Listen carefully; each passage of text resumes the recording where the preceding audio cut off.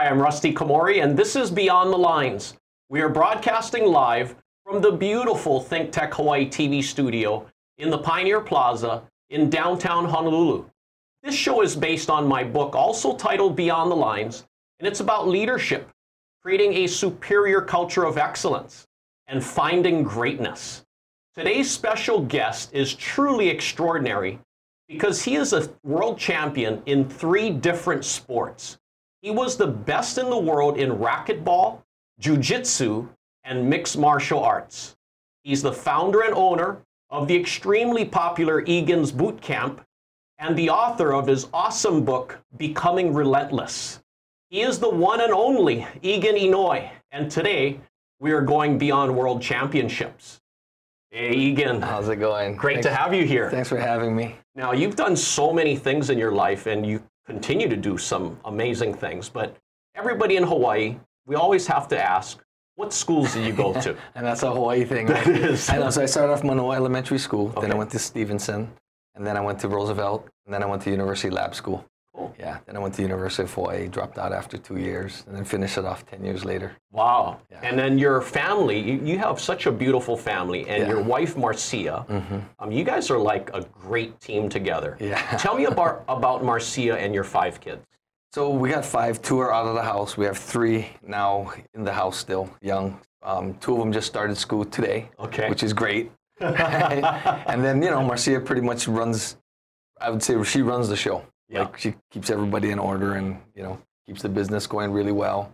Super organized, not like me. Yeah. And you have 5 kids. Got 5 kids. Wow. Yeah. I mean, they're beautiful.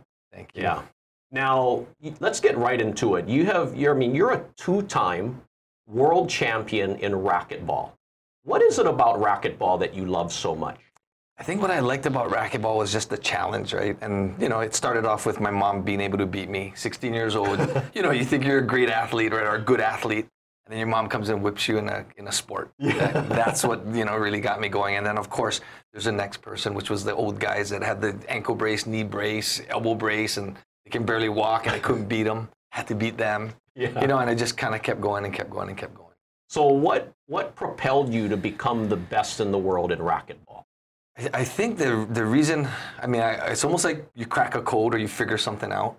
And I realized that it was about repetition. Yeah. And I think that's what I also enjoyed about racquetball is that you could, in a box, like, you know, 40 by 20, Yeah. the balls never go too far away. So like I can hit the balls over and over. I could hit thousands of each shot every single day and just repetition, repetition, repetition. And I realized how, you know, important that is. Jeez. Man, to be a world champion in 1 sport is amazing. But I mean, you're a world champion in 3 sports. I mean, that's crazy, Egan. Now, why did you stop racquetball, and why did you get started into jiu-jitsu? So the reason I stopped racquetball is eventually it just kind of, not only did I get worn out with it a little bit, but, you know, I had an injury. And then when I was recovering from that injury, at a certain point, I realized like I wasn't going to be number 1 again. I didn't want to be top 5 for the next couple of years and then slowly go to the top 10 and then pretty soon, you know, just be washed up, right? So I thought I just quit, you know, a little bit early. Yeah. I mean, I probably could have played another 2-3 years and kept traveling, but I wanted to change a little bit. And then, you know, I got into jiu-jitsu because of my brother, my younger brother. He started jiu-jitsu and then, you know, we had a little street fight and I watched it. I mean, the awesomeness of it where, you know, he had the fight in total control without having to strike. And I thought, wow, that's really great. And that's what I want to do. So what else about jiu-jitsu do you love? I think that what I really like about jiu-jitsu is just it's like playing chess, like physically.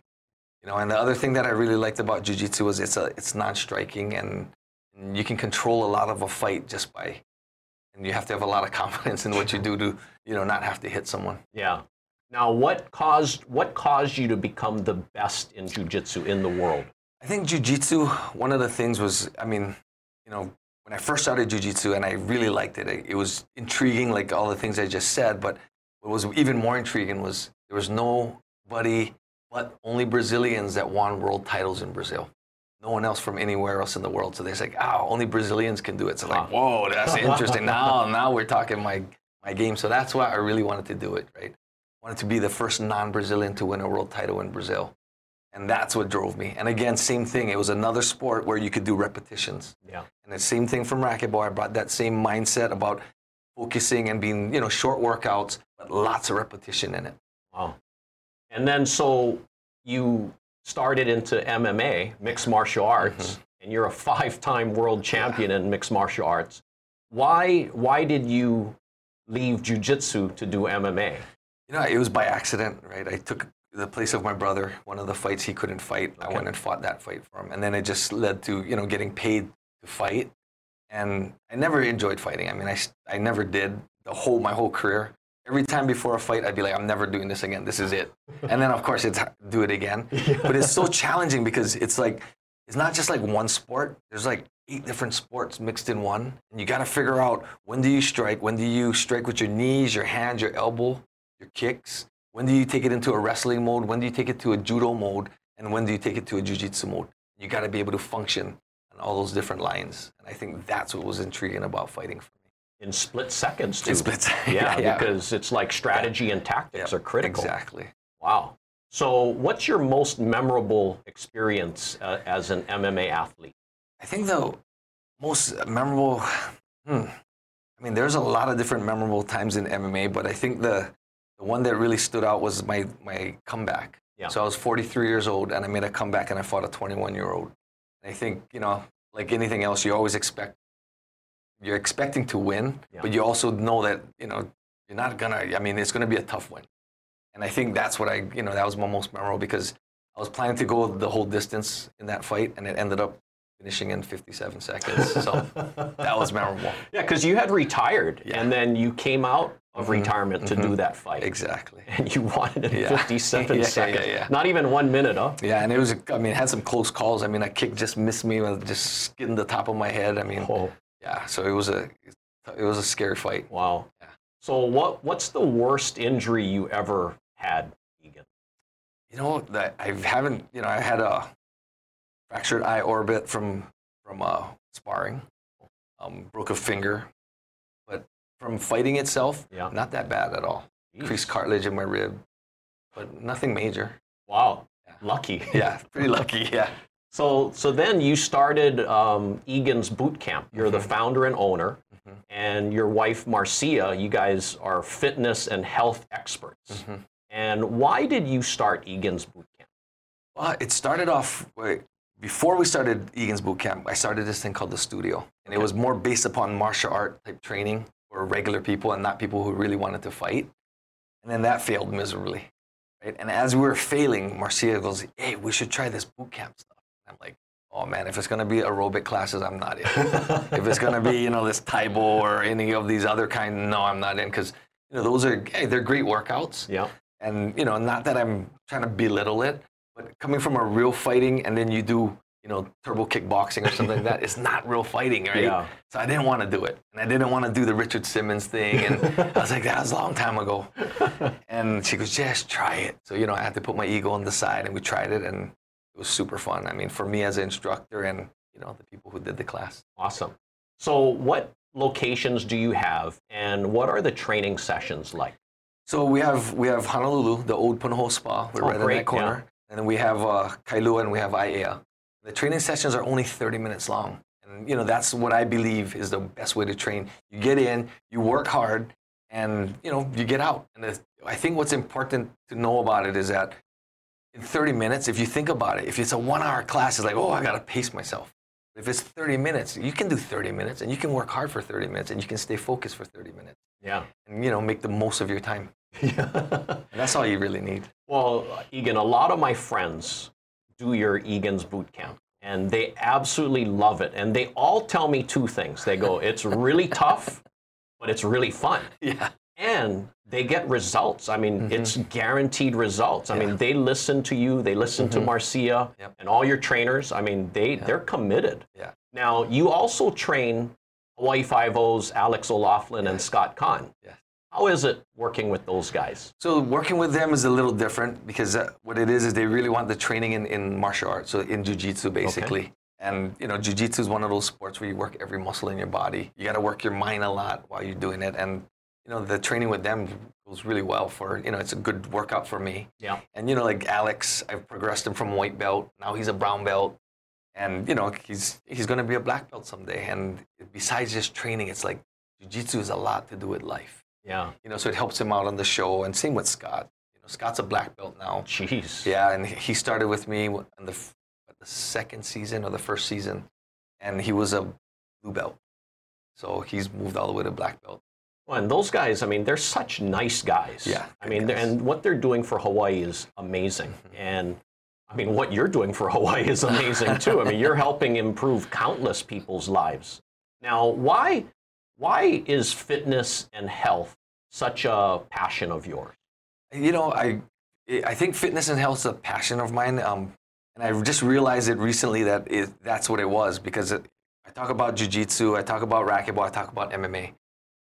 All of those things I was super passionate about, but I kind of like racquetball, I never even touch the racket anymore. I don't even look at it. And jiu-jitsu I still do. MMA, not really that interested in it. But the common thread is physical fitness, right? And I realized, like, at a certain point, like, if you don't have your fitness and you don't have your health, it doesn't matter what else you have in life. You can't enjoy it to the fullest, right? And the quality of your life isn't going to be great. I feel like that's why I have such a passion for fitness, not only for myself, but for everyone else. Oh, and I can feel that too. I mean, I feel your passion, Egan. Now, when you're doing the trainings at Egan's boot camp, what specific things are there, if you can share just some of the exercises that you guys do? So what we try to focus on is a thing called afterburn. So what it is everyone's had it at some point in their life where they did something and they worked really hard, and then they're driving home and they're still sweating. They take a shower and they're still sweating. That's afterburn. And so what we try to create is that afterburn in 30 minutes. And then what that does is it makes you burn more calories at rest for the rest of the day, up to 36 hours. So, we have different days. Every day is a different workout. So Monday, we try to go a little slower, because it's the day that there's the most heart attacks, and I don't want no one to die in my gym, right? we do like stations and little slower movements. And Tuesday is what we call Tabata Tuesdays, which is high intensity, like real high intensity workouts, where it's a 20 seconds on, 10 seconds rest. You do that for 8 times. Wow. And then Wednesday we have a different type of stations. And then Thursday is like a MMA, where they get to hit the heavy bags and kick shields. And then Friday is like a fun Friday. And so the workout's extra fun, right? But you still get a workout. And then Saturday we have a boxing classes. Wow, that's a great structure that you guys have. So we change it up, right? So it's not boring. Yeah, it's definitely not boring. Now I know why my friends tell me how tough it is, but it's fun. I mean, they all look forward to going, and they feel so great once they're done with the workout. That's cool. Now, you wrote an awesome book called Becoming Relentless. What compelled you to write that book? So I wrote that book just because I had so many people telling me, you gotta write a book. You gotta tell that story in a book. You gotta, and they kept saying that, and finally I was like, you know what, I'll just write a book. And book writing for me, I mean, if you look at my past, it's like, obviously I'm not the scholar kind of guy, right? I'm more athletic or the dumb jock, right? The stereotype. And so that was a challenge, and I think just because it was such a big challenge, that's what even got me more so wanting to write a book. What's 2 of the big parts in the book that you want to share with our audience? I think the main reason I wanted to write that book is what I heard so much was people would be like, man, Egan, you're such a great athlete, and you've done so much stuff, you're so lucky. And so in that book, I share a lot about the obstacles and all the things I had to overcome. And also, showing the different instances where I'm not really that great of an athlete. I'm not uncoordinated, but I'm a good athlete, but there's a lot better athletes than I was that should have been world champion, but never did. And it's the obstacles that they couldn't overcome. And I feel like those obstacles is what I'm talking about in that book, and how to overcome those obstacles, and the mindset on how to do it. In tough times, where do you go? What do you fall back on? And that's kind of what my book's about. No, I know, because I read it and I love the book. Thank you. But I love the mindset and overcoming obstacles and really looking forward to challenges. Egan, we're going to take a quick break, and when we come back, we're going to continue going beyond world championships. Oh, cool. You're watching Beyond the Lines on Think Tech Hawaii with my special guest, Egan Inoue.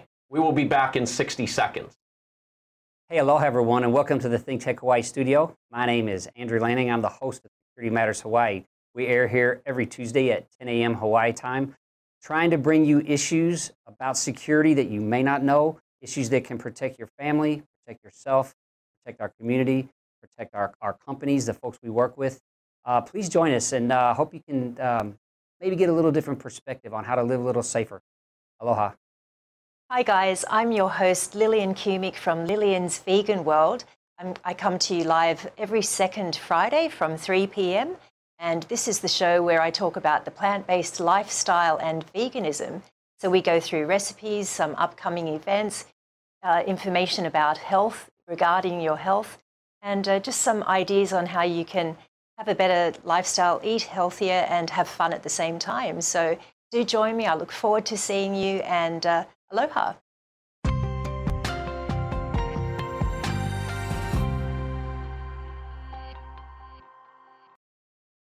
Welcome back to Beyond the Lines on Think Tech Hawaii. My special guest today is a world champion in 3 different sports. He is Egan Inoue, and today we are going beyond world championships. Egan, in my book Beyond the Lines, I talk about creating a superior culture of excellence, and you obviously have that superior culture of excellence. What are some of the principles you live by? So one of the principles I live by is non-negotiables. You got to have non-negotiables, and the non-negotiables are things. And every sport I did it, and just throughout my life, I've accumulated a few that even if I'm not competing or I'm not, going out for another world title or anything, I still have those non-negotiables. And one of them is like my protein shakes first thing in the morning. As soon as I wake up, that's a guarantee. Right? The other thing is I do my breathing exercises, and that's for sure. And getting to bed at a certain time and waking up at a certain time, those are non-negotiables. And that's to me, those are some of the principles that just start everything else. Yeah, and it's things that you have total control of. Totally, yeah. Now, in terms of discipline, I mean, every successful person, every successful team has discipline, and you got to have good habits. Mm-hmm. How do you build good habits? For myself, I feel like building good habits is just being able to repetition, just like racquetball. You got to keep doing it, And like what I shared with the boot camp the other day is something Mike Tyson said when he was coming up, when Kasamata was his coach, and he said that when you're doing things that you don't like to do, act and do it as if you love it, and then you might love it one day. Yeah. Right. And I feel like that's exactly what it is, right? You just keep doing it, you keep digging, you keep grinding, and pretty soon it becomes automatic. Yeah. No, I love that. Yeah. And a huge part in my book too, I talk about welcoming adversity, looking forward to challenges, and you as a champion, I mean, you definitely have that right mindset, looking forward to challenges. What's the biggest adversity you faced in your life, and how did you overcome it? I think the biggest adversity I had was traveling for a whole year. I traveled about 100,000 miles from Hawaii to all the different racquetball events, and I didn't win one single game. And racquetball is we were playing 3 games out of 5 to 11 points. I didn't win one of those games. Really? 3 games everywhere across the United States for one whole year. I think that was the toughest adversity because at the end of that year, I got lucky and the coach wanted me to be an alternate for the U.S. team for the first World Championships in 1986. And I didn't want to go because I was like, I don't want to be an alternate. I want to be the world champ. Yeah. And my dad talked me out of it and said, basically told me, you're such a punk. I didn't know I raised such a punk that you wouldn't do it. And I'm like, wow. So I went. I jumped on that plane that night because I only had 6 hours to decide. And then when I got there, I was the first alternate. And then by the next morning, I was actually playing. And for the adversity there was so tough because I didn't win all year. I started thinking do I even know how to win? I didn't even know if I knew how to win. And so I had to dig super deep and think about all the practice sessions, all the hours I spent hitting ball after ball after ball, right? And then I had to build my confidence on what I did for practice. And that was the biggest, and that's where I think I made my biggest leap because I realized how good I was. Yeah. And up to that point, I didn't realize how good I was. So what else did you learn from your dad? Well, I learned a lot from my dad, and one of the things, and it goes back to that World Championship. I was losing my first match. I was just getting murdered. I got murdered the first game, and I was about to lose my second game. And I thought to my dad, my dad told me this. He goes, if you ever see a guy that's trying to look too pretty, you can mess him up. And I'm like, how would you mess him up? Right? He goes, you just fix their collar or do something. I don't know. So anyway, this guy kept, when he walked by the glass court, he kept fixing his hair. So the next time he hit a nice shot, I was like, hey, good shot, and I messed his hair up. He didn't score a single point. I won that game that I was losing, and I won the tiebreaker. Wow. And from that day on, I realized how important mindset is. Yeah. Right? Oh, that's funny. Messing up the hair. Yeah, messing up the hair. Egan, you know what's funny is they cannot mess up your hair now. That's right. That's why I shaved it off. You shave them off. They can't get you back. Yeah, that's right. Now, everybody defines success in different ways. I want to know your definition of success. I think, well, to me, what I feel success is when you're doing something that you love. When you finally find what you're passionate about, what you enjoy. And then when you go to work, it's not really work. Yeah. You know, like I always tell my boot campers, man, I'm so lucky because I'm coaching you guys. This is my work. I love this. This is like the best thing I can do. And seeing you drop 5 pounds, or you're getting more confident, or you're getting more muscle tone, you know, helping everyone hit their goals, not only in the gym, but when people hit those goals and build confidence, they hit their goals everywhere else in life, and that's what I love. It becomes contagious. Oh, totally. Yeah. Totally. So, Egan, why are you successful? Why? Yeah. I don't know. Thanks for saying that. I mean, I always think that maybe I'm not that successful. I'm always trying to be successful. And I feel like if I go back to my, what I say success is because I'm getting to do what I really love. Yeah, no, totally. And you know, you're a man of great character and very successful in business as well. And I want to know, who was somebody that had a huge positive influence in shaping your character? I think there was not one person that helped shape my character. I think it was the different coaches that I had along the way. Of course, my parents, my grandparents. My grandfather actually had a lot to do with how I think. You know, and one of the things that my grandfather had told me once is, he said, you know, you're an Asian guy. You cannot compete against the rest of all the other guys. They're built for sports. You're not. And like that really got my mindset thinking like, hey, you know. And then when people would say, oh, Egan, you're not going to make it in racquetball because, you know, all the best players are on the mainland. It's like, oh, really? I'll show you. Yeah. You can't be the best Brazilian Jiu-Jitsu guy because it's only Brazilians. Oh, really? And that, you know, that mindset of you can't do something changed to you can do it. Yeah. Right. And, you know, my dad also told me something that also made real lot of sense is the days that I didn't feel like practicing, he goes, you know, Egan, the guy who's going to beat you, he's practicing when you're not. And that's, you know, something that I carry all throughout my life still to today. And it's choices that you make. I mean, you have a conscious choice and the power of choice to make it, and it's up to you. And you can either improve your life or not. Now, I want to ask you, Egan, what is it that you learned about yourself today versus you 20 years ago?